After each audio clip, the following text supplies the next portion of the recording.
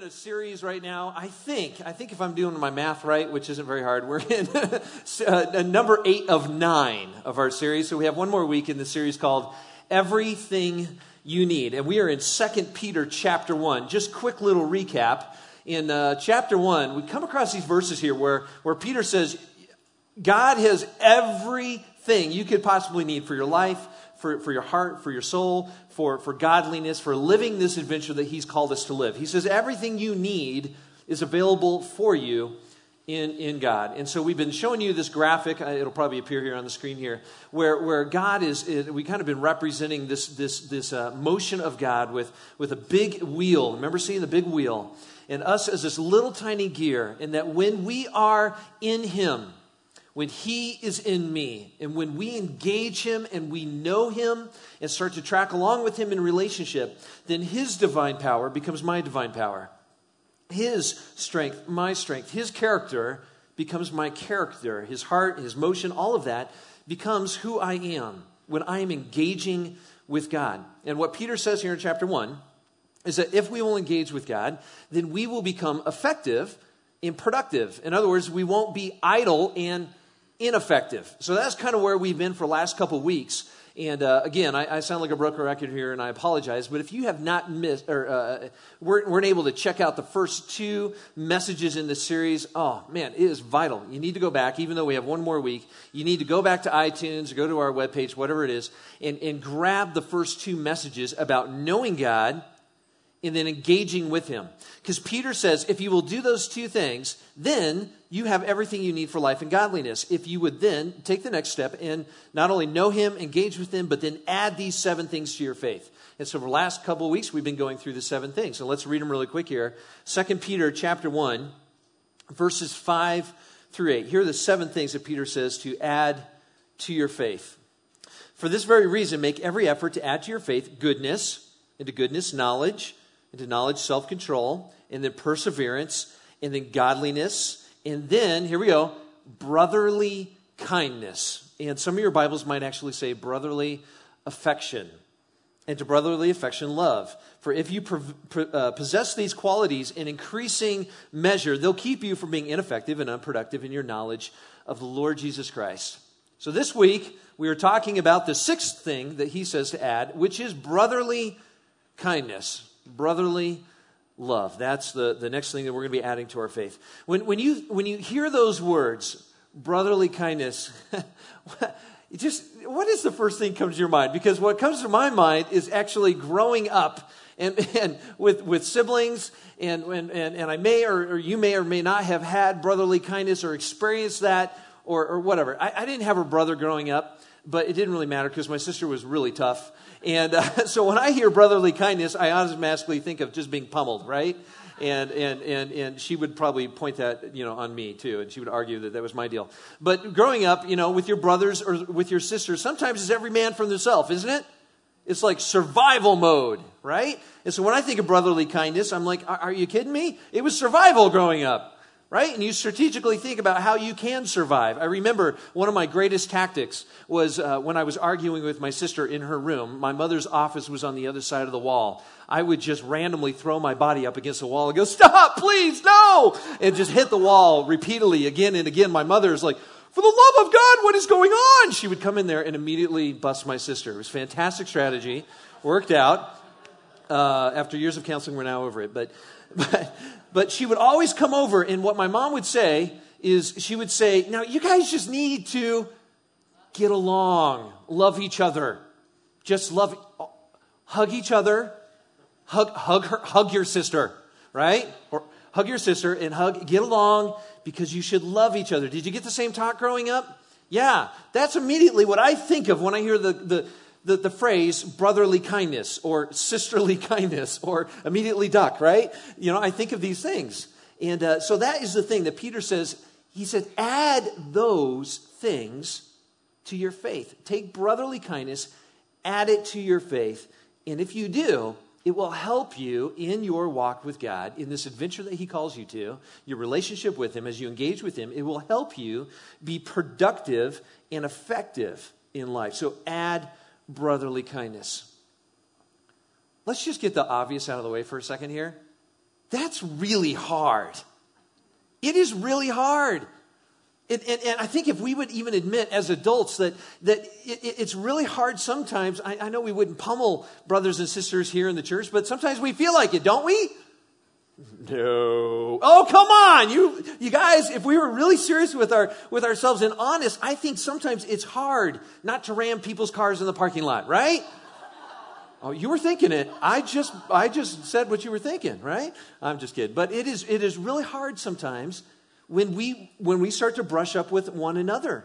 It's hard because the closer that you and I get in relationship to one another, our rough spots start rubbing off, don't they?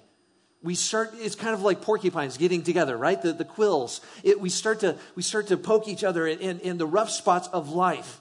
You get to see the good and the bad and the ugly when we do life together. You get to see it all. And so sometimes we start grading on one another. And I need to tell you that the number one way that Satan attacks the church is right there. Right there. When you and I start to have a hard time in the church body of getting along. When we don't start showing kindness because we're too busy picking on each other, fighting with another, or squabbling, or whatever it might be. So here's the truth. God knew. Oh, he knew. He knew that we would struggle with this. He just knew it. You put people in a room and sooner or later people start struggling with this. He knew it. He knew that there would be times that we would need to be strengthened in him. That doing life together is really tough. It's tough to always love each other. It's tough to always be in relationship with each other. It's hard. He knew that. He knew that. And I wish I could stand here as a pastor at K2 and say, I never have a hard time loving people in this church. No one ever ticks me off, and I'd be lying. It's not true. Because part of living together, it's hard. It's hard. And God knew that. And he knew this would be a difficult topic for us. So sooner or later, when our frustration starts to rise, and you can feel it rising, and Satan is using it as a wedge between us, when we start slipping in our love for one another, we need to go back to God's word and find out what are the options rather than ramming each other's cars, right? And saying thoughtless, careless words or distancing ourselves from one another. What are the options in showing brotherly love? We're going to unpack a few of these options and just kind of talk about this morning. And there is a great text. It's a very short text, but it's a great one that we're going to unpack and kind of pull apart and see what it means. It's in Romans chapter 12, verse 10. We're going to use it kind of as our base today. Romans chapter 12, verse 10. Here's kind of what Paul says here. He says, love one another with brotherly affection, brotherly kindness. Love one another with brotherly affection. Outdo one another in showing, what's the word there? Honor. In showing each other honor. So the first two things that come to mind in this verse here is there's a command right away. We're commanded, love one another with brotherly affection. And then the second thought there in that verse is you got to outdo each other in honor. So what's interesting to note is that these commands right here, they're actually addressed to the church. This is addressed to you, K2. It's addressed to the church. The one another in this verse, love one another. This verse is not for everybody. It is very specific. It means fellow believers in the church body. It doesn't mean that you can't have affection for somebody that is outside of the church or outside the body of Christ. No, you surely can. And it doesn't mean that you shouldn't honor people outside the church. No, that'd be ridiculous. You totally should. But what it's saying here in Romans chapter 12:10 is that the focus is on this verse within the body of Christ. And the command is there because God knew we would struggle with it. So let's read it. K2, love one another in brotherly kindness. K2, you need to be outdoing one another in showing honor. So we're going to take this text and kind of unpack it. And we're going to unpack it by asking three questions. First, what is this? What are we talking about here? The second thing we're going to ask is why? Why is this command important?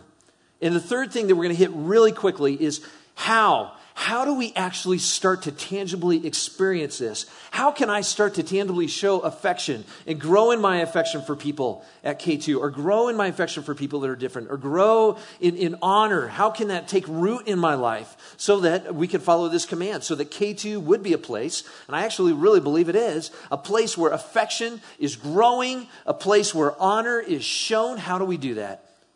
So we're going to start with the what question first. In Romans 12:10, what is the affection? What is the honor that Paul is talking about here? He starts off by saying, love one another in brotherly affection. That word love there's lots of different words for love. But this particular word that's translated here is philos-torgos. And really what this word means is it's the type of love that's this comfortable, kind of at-home love. Like maybe if you're wearing your favorite sweater, you're like, oh, I really love this sweater. Or you're hanging out with your 13-year-old dog and you're like, I love that dog. Or you're in your chair that you've sat in for decades and you're like, what a great chair. Right? It's a really comfortable, familiar love. And when it's translated into relationship, it's the type of love that you have in a relationship, maybe with somebody where there's not the slightest thought of self-conscious feeling with somebody. Do you know? Do you have that friend in your life where you can actually kind of hang out and have moments of silence and you're totally cool with it? Do you have that? That's this type of love. That's the type of love we're talking about, where you're like, oh man, what do I say next? I need like 5 more questions. That's not even an issue. This type of love that Paul is talking about here is familiar. It's familiar. Love one another. One another being the church. Love being this comfortable, familiar love. Love one another with brotherly affection, brotherly kindness. Now, the word for brotherly kindness or affection is Philadelphia. That's the word there. Philadelphia. It's this type of love that comes with long familiarity and deep bonds. It's kind of the type of love that you experience in a family, right? So you may have squabbles, you may get mad at each other or whatever, but if someone's picking on your brother, look out, right? Because you have this deep family bond. You've got this familiarity with each other. Or if there's a family member who gets ill, or if somebody passes away in your family, the tears are different, aren't they, when it's your family? The tears are different most times. It's that type of love. It's a deep, deep relationship with one another. It's kind of like, man, Beth and I were talking about this yesterday, and she said, you know what this is? It's almost like 2 vines when they grow up and they intertwine into one another and they become one. If you go to our house, we have vines growing on the front of our house, and they look like they're just one bush, but they're actually 5 different vines that have grown up, but you can't pull them apart. You can't separate them. It's this familiarity. It's this family. It's one unit almost. That's the type of experience that Paul is talking about here. He says, K2, that's what you guys need to experience. That's the body of Christ. That's how he designed it to be. So in your head, though, because I read this passage and I'm like, wow, I don't know if I could do that. How do you do that? How do you experience that? You might be thinking, there are too many weirdos here at K2 to experience that, right? There are too many oddballs or goofballs or people that are different or misfits or whatever it might be that you might say in your head, how do I experience that? And while that might be true, we can't get around the fact that this is a command that God's given us. We got to love one another. We have to experience this brotherly kindness. Not just a, hey, how's it going? Or, hi, look, I'm smiling at you. Hi, maybe even on the inside I'm smiling at you. It's not just that kindness. It's a deep, familiar, family type of brotherly kindness that's intertwined. This love that we share together. And since when, I was thinking about this last night. Since when are the commands of God supposed to be doable in our own strength? Never. Never. Matthew chapter 19, verse 26 says, humanly speaking, it's impossible. But with God, everything is possible. Wow, I better clean that up. Everything is possible with God. So the deal is, when I get a command from God, it's not like God is giving these commands and like, good luck with that one. Let me know how that works out, right? right? I'm just trying to see if you can actually even do it. I don't even know if you can, right? It's not like God gives these commands and says, way to go, give it a shot. He's saying, I'm going to give you these commands, and then I'm going to back it up. I'm going to help you flesh this out in your life so that you can experience and have this type of love in the church body with one another. And so Paul says, loving one another, love it, do it with brotherly kindness. Now, the second part of that verse, throw it up there again. We've talked about the first half. The second part of this verse is really cool, and I like how it says it here. Outdo one another in showing honor. Isn't that cool? Outdo one another in showing honor. In other words, it's interesting to know that honor is actually different from showing affection or kindness to one another. Honor is completely different. Because, see, you can honor somebody that you don't have any affection for, can't you? Right? That cop that pulls you over, right? I don't really know you, but I am going to show you honor right now, right? I'm going to show you respect. I'm going to honor and respect you. But here's the interesting thing. Paul is not saying choose one or the other. Either have kindness or do honor. Choose one of the. If you don't really like the person, then just show honor, right? If you can't show honor, just have affection. He's not saying that. It's not picking and choosing. He says do both. You got to do both these things within the church body. Love each other with kindness. Honor one another. And they are different. Honoring is treating somebody with respect through your words or your deeds. And here's the catch. Even though they may not be worthy of it. Oof. Treating somebody with honor and respect, even though they may not deserve it. Here's an example that Paul uses of what this honor looks like. He was talking to Christian slaves when he wrote this. And in 1 Timothy chapter 1, verse 6 says this, let all who are under the yoke as slaves regard their own masters as worthy of all honor. These masters here, they were horrible. They were just really undeserving people. But Paul is saying you need to honor them. Regard them worthy of your honor. Count them worthy. In other words, this doesn't mean that you don't see their glaring faults, right? It doesn't mean that you just kind of ignore that, but it means that you act and speak with honor. You bring them respect. Paul touched on this even later. Here's another example. In 1 Corinthians chapter 12, 23. He talks about this. Now this time he actually talks about it within the church. He says this, all the parts of the body that we think, and let me start that again. And the parts of the body we think are less deserving are the parts to which we give the most, there it is, honor. Here's where he says, in the church body, when we are doing this together, we need to show honor to one another. And it doesn't matter if the person is honorable or not. We continue to show honor. So look back at Romans 12:10 here. Sorry, we're jumping around a little bit, but look at your screen here. Romans 12:10. Love one another with brotherly affection. Outdo one another in showing honor. What does it mean to actually outdo one another is showing honor? Do you kind of read that phrase and you go, game on? Yeah, like I'm going to outdo you. Try to keep up, suck up, right? And you're going to outdo one another in showing honor. I sort of like that. It's a good thing I didn't write the translation of the Bible. Andy's Street translation. What up, yo? Right? But that's kind of what I read in there. I think it boils down to this. Here's a better way to say it.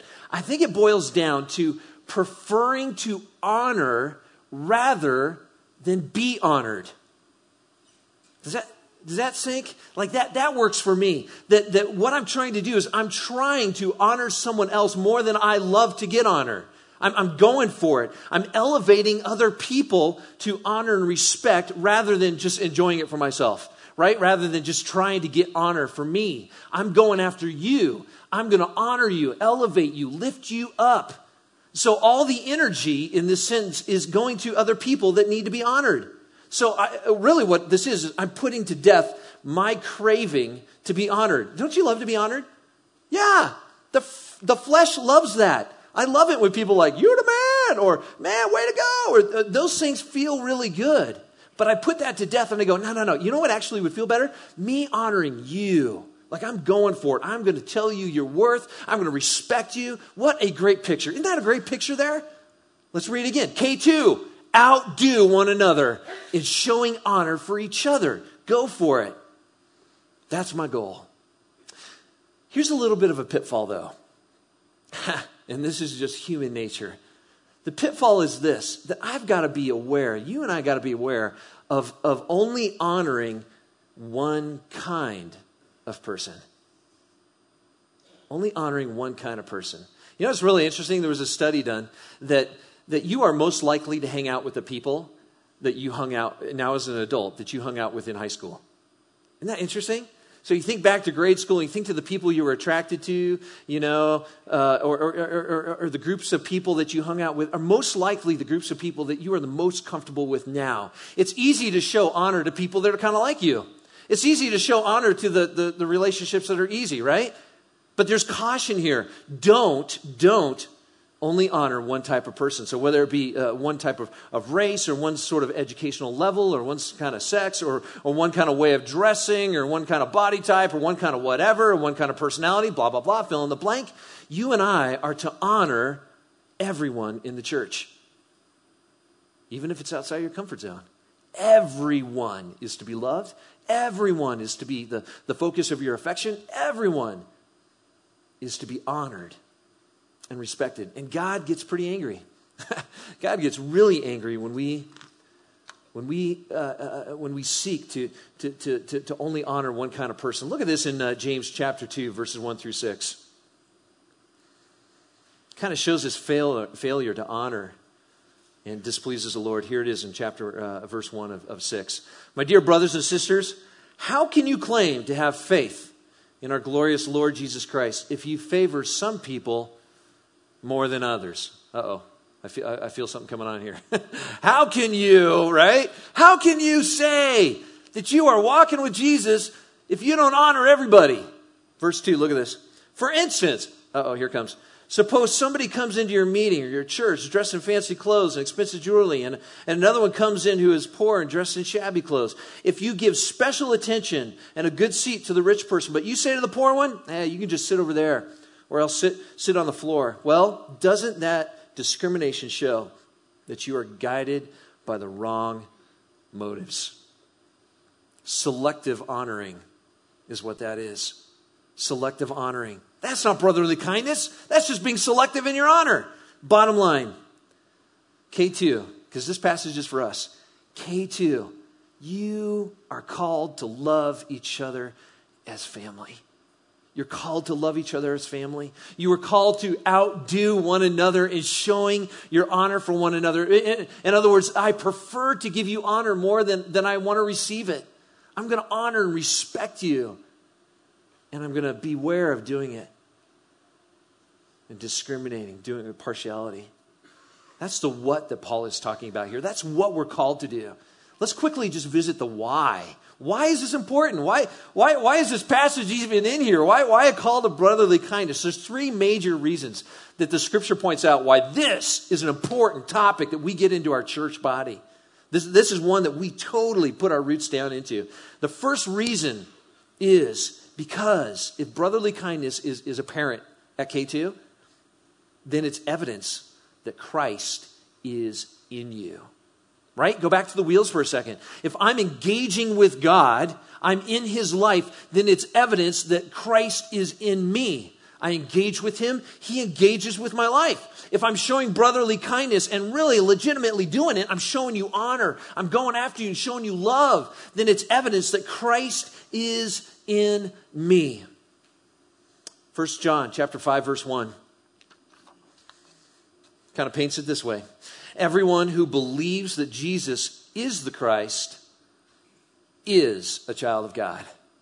That's first the qualifier, that if you and I are connected to God, if we're engaged with him, knowing him, then you and I, we belong to him. Here's the second part of the verse. And everyone who loves the Father, look at this, loves his children too. Isn't that great? Loves his children too. In other words, when you and I fall in love with our dad, with our Father, when we connect our life to him, then I'm going to be compelled to fall in love with his children. Why? Why does the economy of God work that way? Because when I stand back and I start to reflect on the affection that God has showed me, are you kidding me? Are you kidding me? I'm so immensely honored by God. I'm so immensely respected by him. I have unspeakable grace. How about you? Unspeakable grace, unspeakable love from the Father. And when I have tasted that, have you tasted that? When I taste that grace and that love, what it does is compels me to want to love people. But here's the problem. If I'm not loving people, have I really tasted it? Because when I really start to taste it and it takes root in my life, it compels me to love who the Father loves with kindness and affection and showing honor. And it literally shows that Christ is present in my life. Another way to say it is this, to kind of sum up this point. Affection for God brings affection for his family, for his children. You know, it would be like my mom saying to me, Andy, you are a great son. You are a fantastic son, but I really just don't really love your wife. Can you imagine? By the way, totally false, right? She's moving here in 8 weeks. Don't be like, oh, you're the lady that doesn't love Beth. That's not true. I'm making this up, right?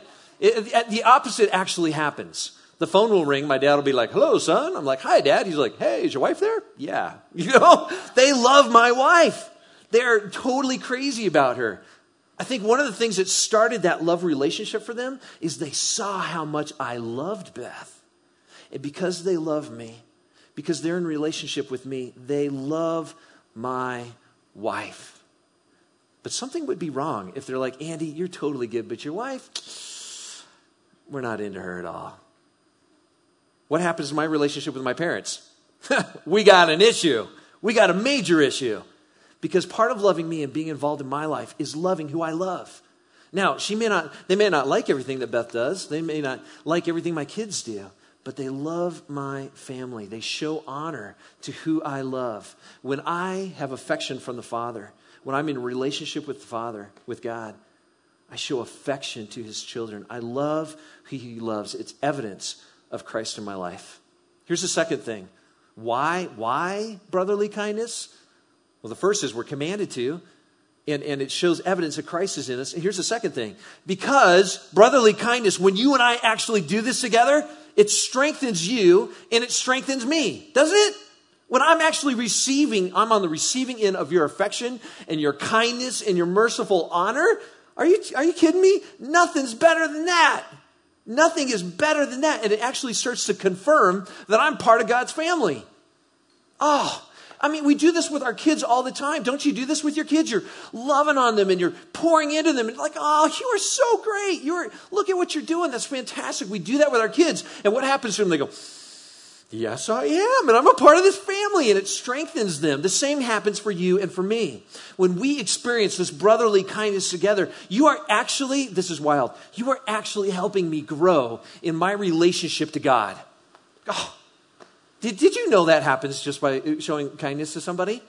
That when you and I experience that, you're helping me. And I'm helping you grow in our relationship with God. So think about it this way. Here it is. The creator of the universe, God himself, uses you and uses me to bring value and care and compassion and concern and respect and honor to one another. In other words, we are the delivery system. We're the mechanism for delivering God's love to one another. And you never will know how much sometimes your impact of just words of kindness actually change people's lives. All right, let's play a little game here. Raise your hand if you've got more than 500 emails in your inbox right now. Go ahead. Be proud. Oh, yeah. Raise your hand if you think the rest of the people with 500 emails are insane. Right. Oh, wow, lots of you. I'm kind of one of those people where I start looking at my inbox after a month. I'm like, wow, how'd that happen? 1,400 emails. I should probably get to that, right? And I go down to that, but there's always about, I would guess about 40 emails that will never, ever leave my box. Now, I'm one of those guys who have had my email address for almost like 9 years, I'm really a long time on this email address. And so I keep emails in there, and I probably should get folders and stuff like that, but that just takes way too much time. So there's like 40 emails that will never, ever be deleted from my inbox. And you know what they are? They have flags by them, right? Do you flag them? Which means important, right? And so it has a little flag by it. They all have flags. They are emails from people at K2 or in my life just giving me kindness. It's like my own little file of love, right? And I read through this on a bad day. I'm like, do I matter? Am I important? Let me check my email. And I go and I check it. And I'm like, oh, somebody loves me. Look at that. They said I did a good job, right? Or somebody appreciated something. Anybody? You like that? Do you keep letters? Do you keep stuff from people? You're like, I'm never throwing this away. Because somebody showed me kindness. And what did it do? I feel great. I feel strengthened by that. Strengthened. That's Christ working through us to one another. That's vital. Because what you're doing is you're making a deposit in somebody's heart. Oh, can you see why this is so important to the church? What if we did not have this command here? Oh, just if you get around to it, show each other love. Don't worry about it. It's kind of low on the list. No, it's vital. It's vital. So why do we honor each other? Because it shows that Christ is in me. Because it strengthens me. And here's the third one of the why, before we jump to the how really quick. The third one is this. Because when you and I show kindness to one another, it actually is the way that the world sees God. It's one of the ways that the world starts to fall in love with God is when they see what we are experiencing. Matthew chapter 5, verse 16. You'll see it on the screen here. It says this, in the same way, let your good deeds shine out for all to see, so that everyone will praise your heavenly Father. See, when you and I magnify Christ by loving one another with kindness and affection and outdoing one another in showing honor, the world begins to see the love and the grace of Jesus Christ. It almost makes you feel like we could have every billboard in the world saying, God is love. And it wouldn't matter as much as his children loving one another. Like our lives are walking billboards. But here's the rub. There was a book that was published a couple years ago. 2 years ago, in fact, by Gabe Lyons and David Kinnaman. It's a really difficult book. It's certainly not a fun read. I even hate the fact that it's published because it's called Unchristian. And what they did was they did a study, and really this book is the result of that study, to see what outsiders to the church, what people who are not normally in the church think about Christ followers. And they went to ages 16 through 29, and they looked at just that demographic. And they said, what do you think of followers of Christ? Just throw out some words. And they took all these words and they compiled them, and these were the top ones. Too political, hypocritical, old-fashioned, judgmental, insincere. Ugh, not a fun read. And what was interesting in this study, though, is that they then asked them, where did you get this perception? Like help us track down what happened for you to get this perception. Was it from TV? The overwhelming answer was no. No, it was not. Was it from media of any sort? No, it's not. Anything from movies? Where did this perception come from? The vast majority of people who were part of this survey came back and said the perception that they have is from Christians themselves, because they were once in a church and they experienced what they reported here. They didn't run into people that were kind. They didn't run into people that were loving. In fact, in the book, and I just kind of paraphrase, one person commented, I'd be more likely to become a Christian if I knew that other Christians would actually really treat me like Jesus. Why is it important that you and I show love and kindness to one another? Well, one, it's evidence of Christ in me. It's this outgrowth of what Christ is doing in my heart. Second, it strengthens one another. It's vital to your growth and my growth that we actually show love for one another, that we are kind, that we are honoring, outdoing one another in our honor. And the one thing here is that it is the way that the world begins to know the love of God. And for 2,000 years, that's the way that God has communicated his love, not only through his word, but through his children. And it's vital. In other words, I really believe the world is watching us. I believe that Salt Lake City is watching K2. I believe the people in your neighborhoods are watching you. The people at your work, they're watching in your schools and in your families and your relationships. They're watching you to see what Jesus really looks like. And when you and I allow Christ to transform our hearts and our minds, our expressions for one another, they will change. They will change. When I'm abiding in him and him in me, the result is a love for one another that starts to influence our society and draw people closer to the God that has changed our lives. All that from just practicing brotherly kindness. That's the why. That's the what. Why do we have it? What are we supposed to do? Here's the last one that I've got to end on this and just hit really briefly. How? How do you and I tackle brotherly kindness? How does that actually become part of the DNA of K2? How does that become the DNA of churches? That we would actually practice this and be this sort of church. You know, I guess we could do a lot of different things. Like we could do Oprah's random acts of kindness, right? Are you familiar with that? We could just go out and do those sort of things, and certainly they're not bad. But we can maybe even do the pay it forward concept, right? And just kind of, do one good thing, and it gets passed forward. And all of those things are great. But that's not the type of kindness that Paul and Peter are talking about in these passages here. That's not what they're talking about when they say brotherly kindness. What they're saying, the challenge that they're laying out there is brotherly kindness really is a depth of character within you. It's this depth of character that when you have Christ inside of you, that you begin to ooze out of your pores love for your brothers and your sisters. Why? Because you have to? No. Because somebody's watching? No. Because I'm compelled. Because I'm connected to the Father. And I think that's really the key. That when I'm walking with Jesus, I begin to love the people he loves. You hear us say this at K2 from time to time. We say two things. The most important things you could do is love God and fill in the blank. Love what? Red box? White box was louder because I couldn't hear your red box. But love people. You love God and you love people. When I start to fall in love with him, it starts to ooze out of my body. And I start to serve one another. And I start to love people. That's how affection and brotherly kindness starts to take root in my life. Practically speaking, though, it plays out like this.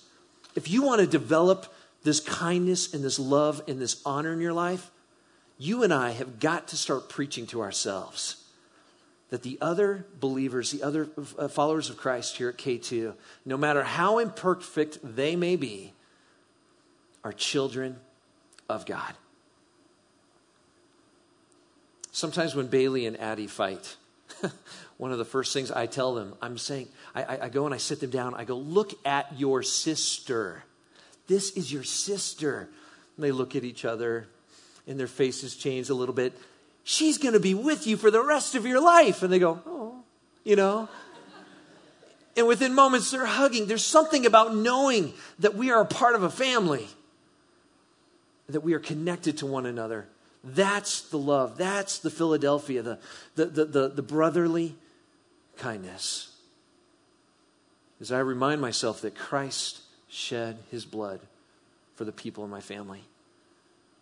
That the people in my family are forgiven for the things that make me upset, the things that start to tick me off, and that people are going to have bad attitudes, that they're going to be immature and even annoying, and I know.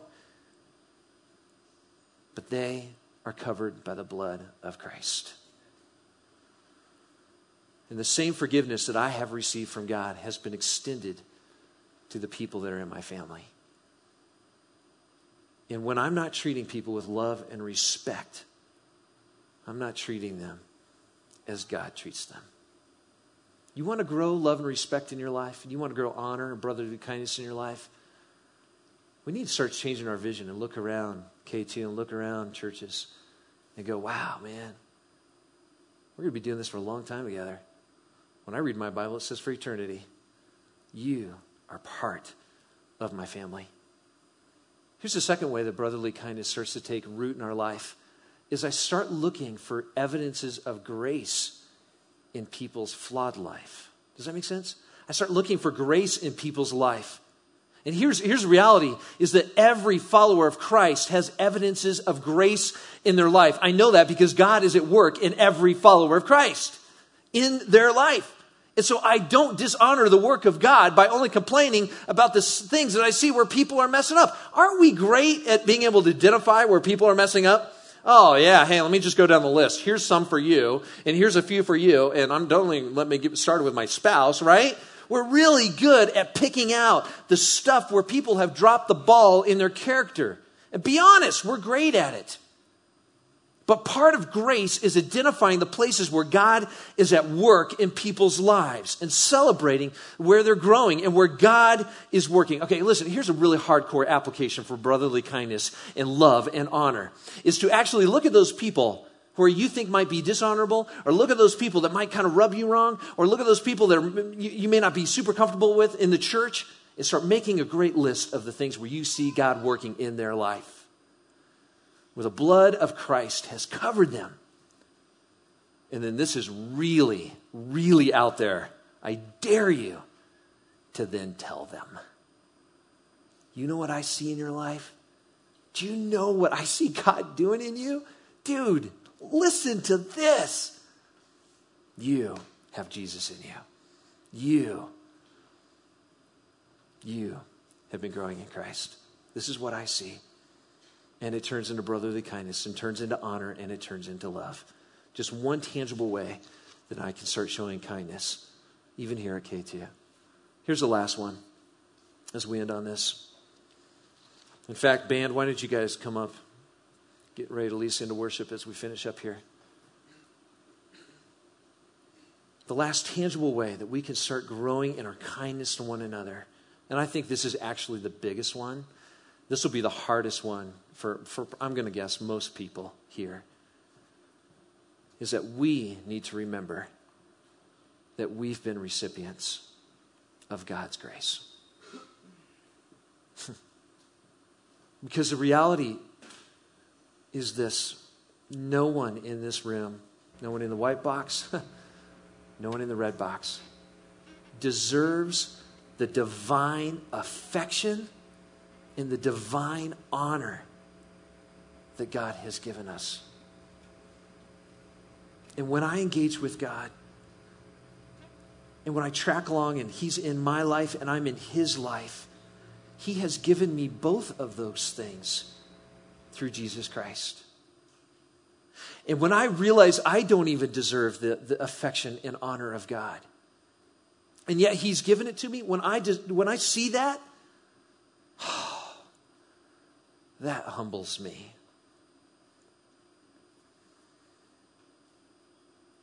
So don't ever forget the undeserving position that we're in, the undeserving love that we receive from God, because it's that very notion right there, it's that very idea that will start to be the seed of true brotherly kindness. That when I wake up and I start to realize how precious God's mercy is to me personally, my gratitude for what He has done in my life starts to spill over into other people's lives. And when you look at it, all of us are undeserving. In fact, we didn't read this verse, but we've been in Romans 12:10, right?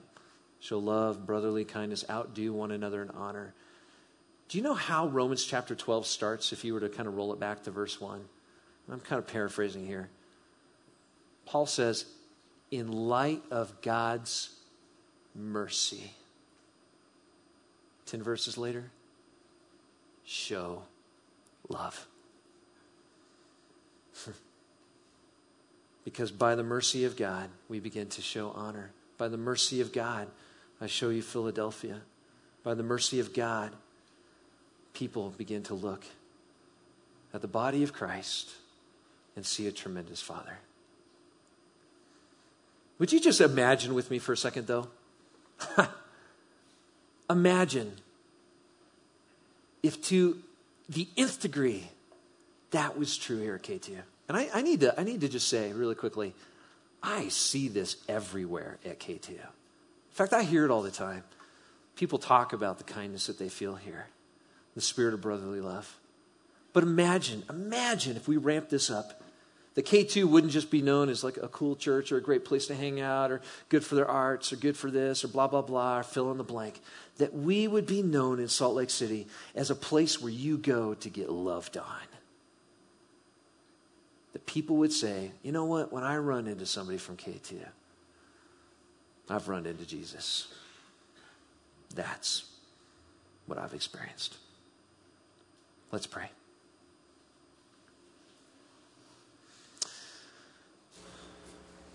Jesus, I feel compelled right now to just give you thanks. That's kind of where my heart goes first, God, is just a great welling up of gratitude. Because you have loved us. You first loved. You first showed us your grand affection. You first showed us grace. You have loved and heaped it upon us. Oh, you have redeemed us. You've shed your blood. You've reconciled us into relationship with the Father. God, I pray that would be the compelling nature, that when we look at that love, that it would compel us to add brotherly kindness.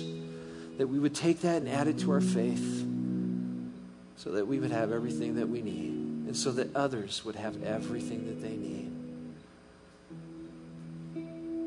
Lord, would you convict us too, that where that's not true in our relationships and in our lives, would you convict us through your Holy Spirit, that you would correct the rudder. God, I'm even thinking, one person just popped into my mind right now that I need to go. Somebody I haven't shown kindness to. God, would you give us boldness and strength to those that are different than us, to those that are not like us at all, to those that make us uncomfortable, to those that we even think are maybe dishonorable. God, give us the strength to love. That the world would see through our lives here, specifically even at this church, that you are alive and you are active and that you are God.